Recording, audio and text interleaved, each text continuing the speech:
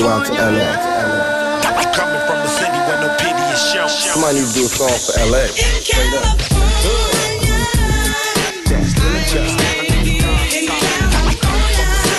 Hello, my name is Elaine, and I'll be your tour guide through South Central Los Angeles. Look, count my dough and smoke up. I'm from California. Where you from? So what? I'm from California. California. This is Los Angeles. Well, where we going? Westward, ho. You know, for the most part, everybody knows that I'm pretty much open. I share things about my family all the time. You know, some things I keep, you know, some things we keep in-house. It's a lot of stuff that y'all don't know because I shouldn't have to share everything. But, you know, it's a lot of things that I'm cool with opening up and sharing and things like that. And some stuff, you know, you never know who needs to hear it, right? So, you know, I notice stuff. Sometimes I notice stuff right then and there when it happens. And then sometimes it takes a while for me to, you know, sometimes it takes a while for it to come around.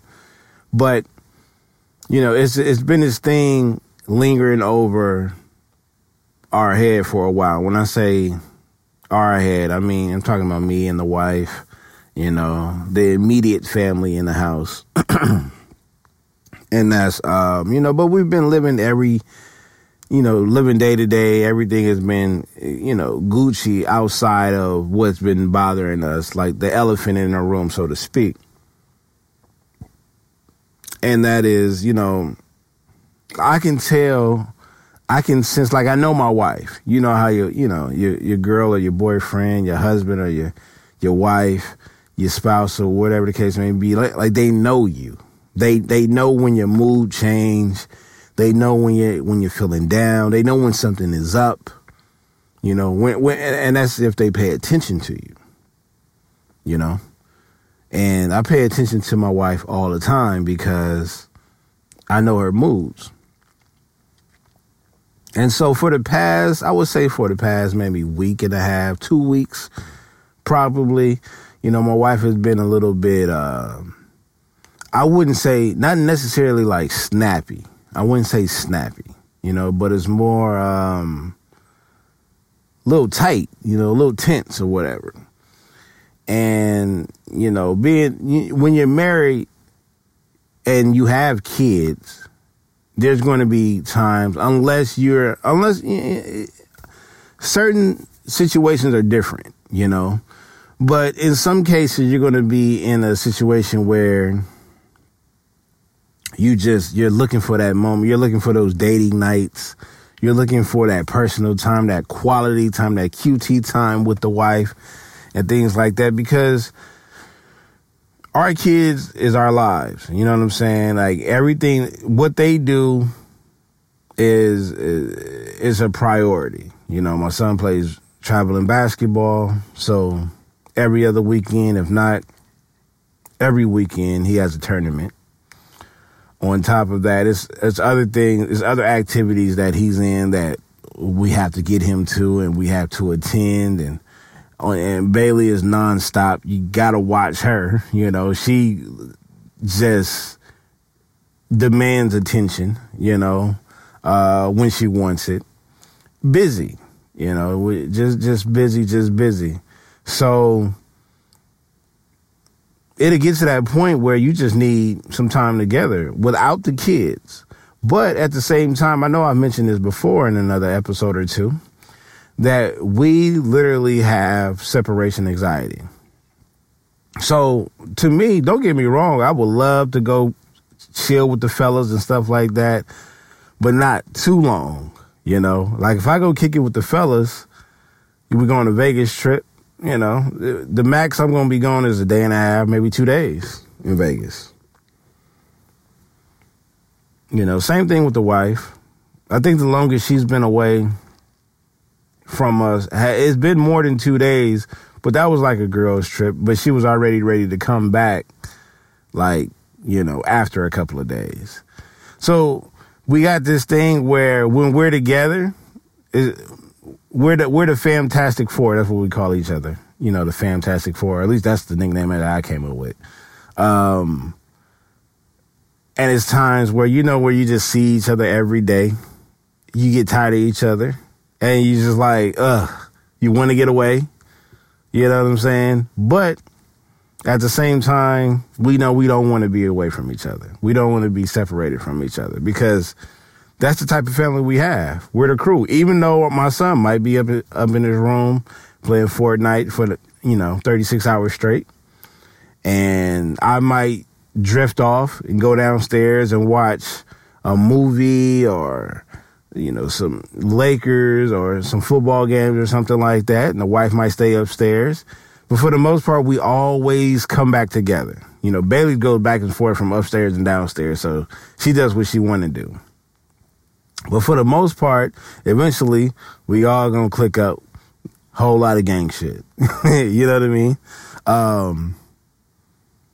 So, yeah, that's just giving you a little insight on just how we gel, how close we are. We don't see ourselves being separated from each other for too long, We've even, thought about, some future traveling plans without the kids. But it's like, it's difficult. Just to think of it as like, we know we need to go. We know we need to do this. But at the same time, it's like, I'm already waiting to get back. You know what I'm saying? Like, I can't wait to get back to the kids. And I haven't even went on the goddamn vacation yet. Now, getting back to what I was talking about earlier, like, I know my wife. When when there's some tension or her mood swings or something like that, I know her. And this is the thing. It's not like she's been hiding it from me or anything like that. It's just that I think she's been trying to be a little bit stronger than what she was prior to the date coming. So this Friday, which actually will be tomorrow, if you're listening to this on Thursday, Bailey has to go into surgery, orthodontist, but it's going to be at Kaiser Hospital. So we've been knowing this for almost a year. And, she has a rare condition with her teeth and they're very sensitive. I remember, my wife telling me that the doctor said, you can go get another random kid off the street, pile a big old pile of sugar on their teeth and let it sit there, and it still won't have the same effect that it would have on Bailey's teeth. We started her out with regular milk, and the reason why I stopped giving her regular milk, and we agreed to stop giving her regular milk, is because she would throw it up in the car during the car rides. So we thought that she may have been allergic to it or it was just too strong for her stomach. So we switched it to almond milk and soy milk.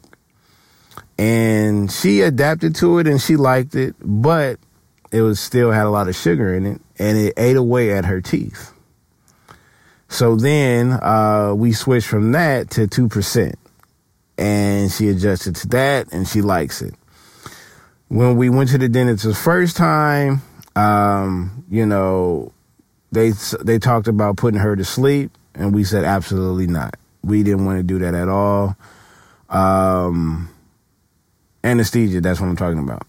But the reason why they came up with that is because she's too young to sit still, and of course she's only 2. At the time, well, she's 3 now. She just turned 3 on the 5th of December. But at the time, she's 2. And it's like a 2-year-old is not about to sit still in no goddamn dentist chair and let you, pick away and move, all this stuff. And she's frightened the whole 9. And I don't want her to have that wrong experience to where she gets traumatized and things like that. We tried the whole Benadryl halfway there. She wasn't having it. She's a strong little thing. You know what I mean? So the first attempt was earlier this year where they gave her a shot. And let me tell you, man, just had me stressing out, man. My wife was crying. I was crying. I don't like to see that. You know, so to give you an example, like they give your child a shot, and then, you know, like the eyes start to daze off and stuff like that. It's like they're not here or whatever. And it wasn't a good thing for me to see, even in the beginning process. Like, it scared the shit out of me, you know, and I just broke down. Like, I was weak. But as time went on, you know, they started the procedure, and I remember the anesthesiast doctor was saying that, you know, he's very cautious. So anything that pops up, if he sees anything that's wrong, that he was going to stop the procedure, which he did, which sent us into a panic, because for them to stop it means that they found something wrong. And, you know, my wife jumped to conclusions, and she wanted to know if she was all right, and rightfully so. You know, Bailey ended up waking up, and the wake-up process is bad. You know what I'm saying? She's moving her head. Like, you really have to hold her down, because she's just moving because she's trying to wake up out of it. She's foggy, this, that, and the third. And it takes a solid minute for her, you know, a cool minute for her to just come to and recognize, like, what's going on. And that wasn't good. You know, that wasn't good. And you can just imagine if I broke down how my wife felt. So now he said that we're going to stop the procedure, and the thing is we can continue it, but I don't feel comfortable doing it here. I feel comfortable with it being done inside of a hospital where they have the proper equipment and things like that to monitor her breathing. Cool. So they put her on the list for Kaiser, and we waited, and her name was going up. And we knew that her name would eventually be number one on the list somewhere around her birthday. Lo and behold, her birthday was a couple of weeks ago. And it just so happened that the procedure is now going to take place 2 days before my birthday, a couple of days before Christmas, right? You know, last week was rough. This week is going to be even more rough. And last week, I just remember, I was at home, and I think it was a Thursday, because I know I was at home. And I remember I'm downstairs with Bailey, you know, and Case upstairs. I think he was doing his homework or whatever. And me and my wife would talk throughout the day. You know, when I'm off and she's at work, we will talk throughout the day. She'll call or something like that, or maybe I'll call her, or whatever the case may be, and we'll check in, talk, things like that. And I remember her calling, and it was around the time where, but she was going to be running late. But I remember she called, and then before I could pick up, the phone hung up. So I'm assuming that, I'm not assuming that she called by accident. I'm assuming that it must have lost connection or something like that. Or maybe she wanted to call, but work got involved or whatever, and she couldn't call back. So I gave it a few minutes. I didn't get no call back. Gave it another couple of minutes. Didn't get no call back. And so I said, all right, well, let me call her then. So I called her, and then soon as she answered, I could just hear her like boo-hooing. And I'm like, yo, what happened? You know, the first thing I could think of, I'm like, man, something happened in their family. You know, somebody passed away or something like that. I'm like, damn, you know what I'm saying? Not this. And, you know, when my wife cries, it's probably one of the worst things that I could hear, because it's like, I ain't gonna even lie. As her husband, I don't always have the answers. I don't. I'm still learning, you know. And you know, and we're built different. Although I've become, over the years, I've become a little bit softer. You know, even prior to Bailey being born, I just become a little bit softer. But having a daughter, you know, will make you soft in general, you know, or just having kids for that fact, you know, I just became softer, you know. And, you know, she just said, you know, it's work, but more than just work. It was just, she was just scared about Bailey's procedure. And the thing is, she didn't know earlier that week, that Tuesday. I mean, not that Tuesday, but I think either that Wednesday. I think it was Wednesday. That Wednesday I was at work. She had called me. She said, her anxiety is kicking in. She wasn't crying or anything like that, but she said her anxiety was kicking in and it was bothering her about the procedure because it was the next week, which is this week. And I'm coming up with all this motivation and positive thinking and things like that. But what she didn't know was I'm on the other end weak. And I started to cry, but she didn't know. She didn't know at all.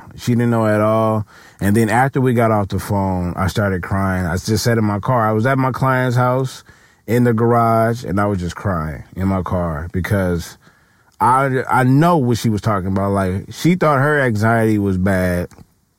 I was already there. And her anxiety historically is pretty damn bad, So you fast forward to today. Today, this is a Monday, but this episode will be dropping on Thursday if you hear it on this Thursday. But today, man, I started thinking about it, and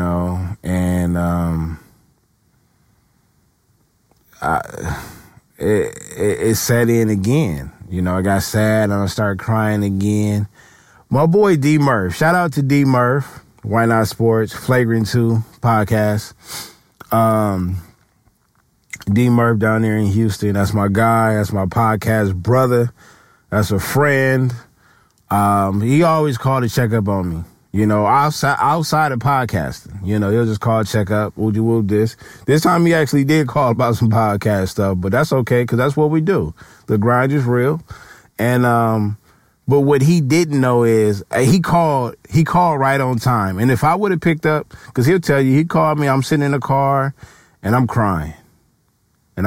But the reason why I didn't answer the call is because I was actually on a business call. I was on a business call listening to this cat on the other line. I wasn't really talking. And I couldn't talk because I had to get some business squared away. I'm sitting up here crying, man. And he called and I texted him. I said, I'm going to call you right back. So when I called him, we started talking. We started chopping it up about some podcast stuff, things like that. Little did he know, man, I'm on the other end. I'm weak. I'm talking about I'm weak. You know what I'm saying? Tears coming down my eyes. And when I'm saying that I'm crying, it's not like I'm boo-hooing. I'm not boo-hooing, but I'm sick. I'm sad. You know what I'm saying? The tears were still flowing down my face. And I'm laid down. I'm just laid back in my seat. And, I'm still talking, you know what I'm saying? And we getting things accomplished as far as the convo and stuff like that. But I was just weak, man. I was just weak because I know the day comes, it's like, they got to put my baby to sleep. That's what I say. They got to put my baby under. And she's 3 years old. And I'm scared, and there's nothing I could do. Like if you really want to strip a man, right, you attack his family. Because that's all I got. You know what I'm saying? And I've been trying my best to just be strong for everybody. But I can in this situation. You know what I'm saying? Because that's my baby girl. And some of the most joy that I get every day or every other day is her climbing up in my arms, her saying daddy, all kind of stuff. And I hate to think for the worst, and we keep getting things like, the doctor saying, it's the safest thing, don't worry, and this, that, and the third, and, she's very healthy, and it don't matter, It just doesn't matter. My wife already had, she's already had, a kidney stone removed earlier this year, and I didn't like that. So it's like, when you know the history of the people that I lost in my life, it's not Gucci at all. And I don't want to go down that road. I don't even want to talk about it. It's just that when I just feel helpless. You know what I mean? Like, I keep telling my wife, well, next thing you know, it'll be all over. You know what I'm saying? She'll be, running around, this, that, and the third. And I keep looking forward in a positive way. But that doesn't mean it doesn't bother me. You know what I'm saying? So I'm going to have I'm going to have support there, and I ask everybody, even whoever's listening, whatever God that you believe in, whatever your beliefs are, as long as it's positive, send out prayers or whatever you do, prayers, acknowledge it, respect, whatever the case may be. I'll take it, I'll take it. Yeah, she's a strong little monster, though. I'm thinking nothing but positive things, and like I said, it'll be all over. But it's something that had to be done because I didn't want it. It could get worse to where she can get an infection, and a toothache. For a 3-year-old to get a toothache, I wouldn't be able to make it. To put her in that type of pain, no. And like I said, it's nothing that we could have prevented because you just never know. Like I said, it's a rare case that she has with her teeth where they're extremely sensitive, But now that we know, we're going to take care of it in the proper way when everything is done. And I guess it's that anxiety and that panic attack, we're just going to have to live with it, for the next couple of days and the day of. Yeah. So, like I said, I know, I'm pretty much open with certain things and the certain things that I don't share. But I feel like this was important to talk about because, you got to let it out. You got to let it out. It's different when other people is hearing it and receiving it than when I'm just talking to myself in the car. And I will. I'll talk to myself in a hot second. But, yeah, man. Early Friday morning, man, she'll get the procedure done and she'll be all right. We'll make sure I post a picture or a video of her all happy and stuff like that. And, yeah, so... Yeah, man, we just, we all trying to figure out this thing called life. This shit crazy, When you have kids, you get married, like, to think, like, you're taking care of other human beings. Like, you're responsible for other human beings on this planet. Like, you know what I mean? The fact that you have options to live a life that you want to live, to attempt to live different type of lives, but in your heart that the right thing to do is to sit up there and take care of your family, love your family, you know what I'm saying? Like, create joy amongst your family. Boy. Like I said, we all try to understand this thing called life, man, every day. And I just hope everybody understands that, we got one life to live and you got to make the best of it. Don't take it for granted because, you don't want to find yourself in a situation where you're just praying that the outcome is just positive, All right, man. Well, I'll see y'all Friday.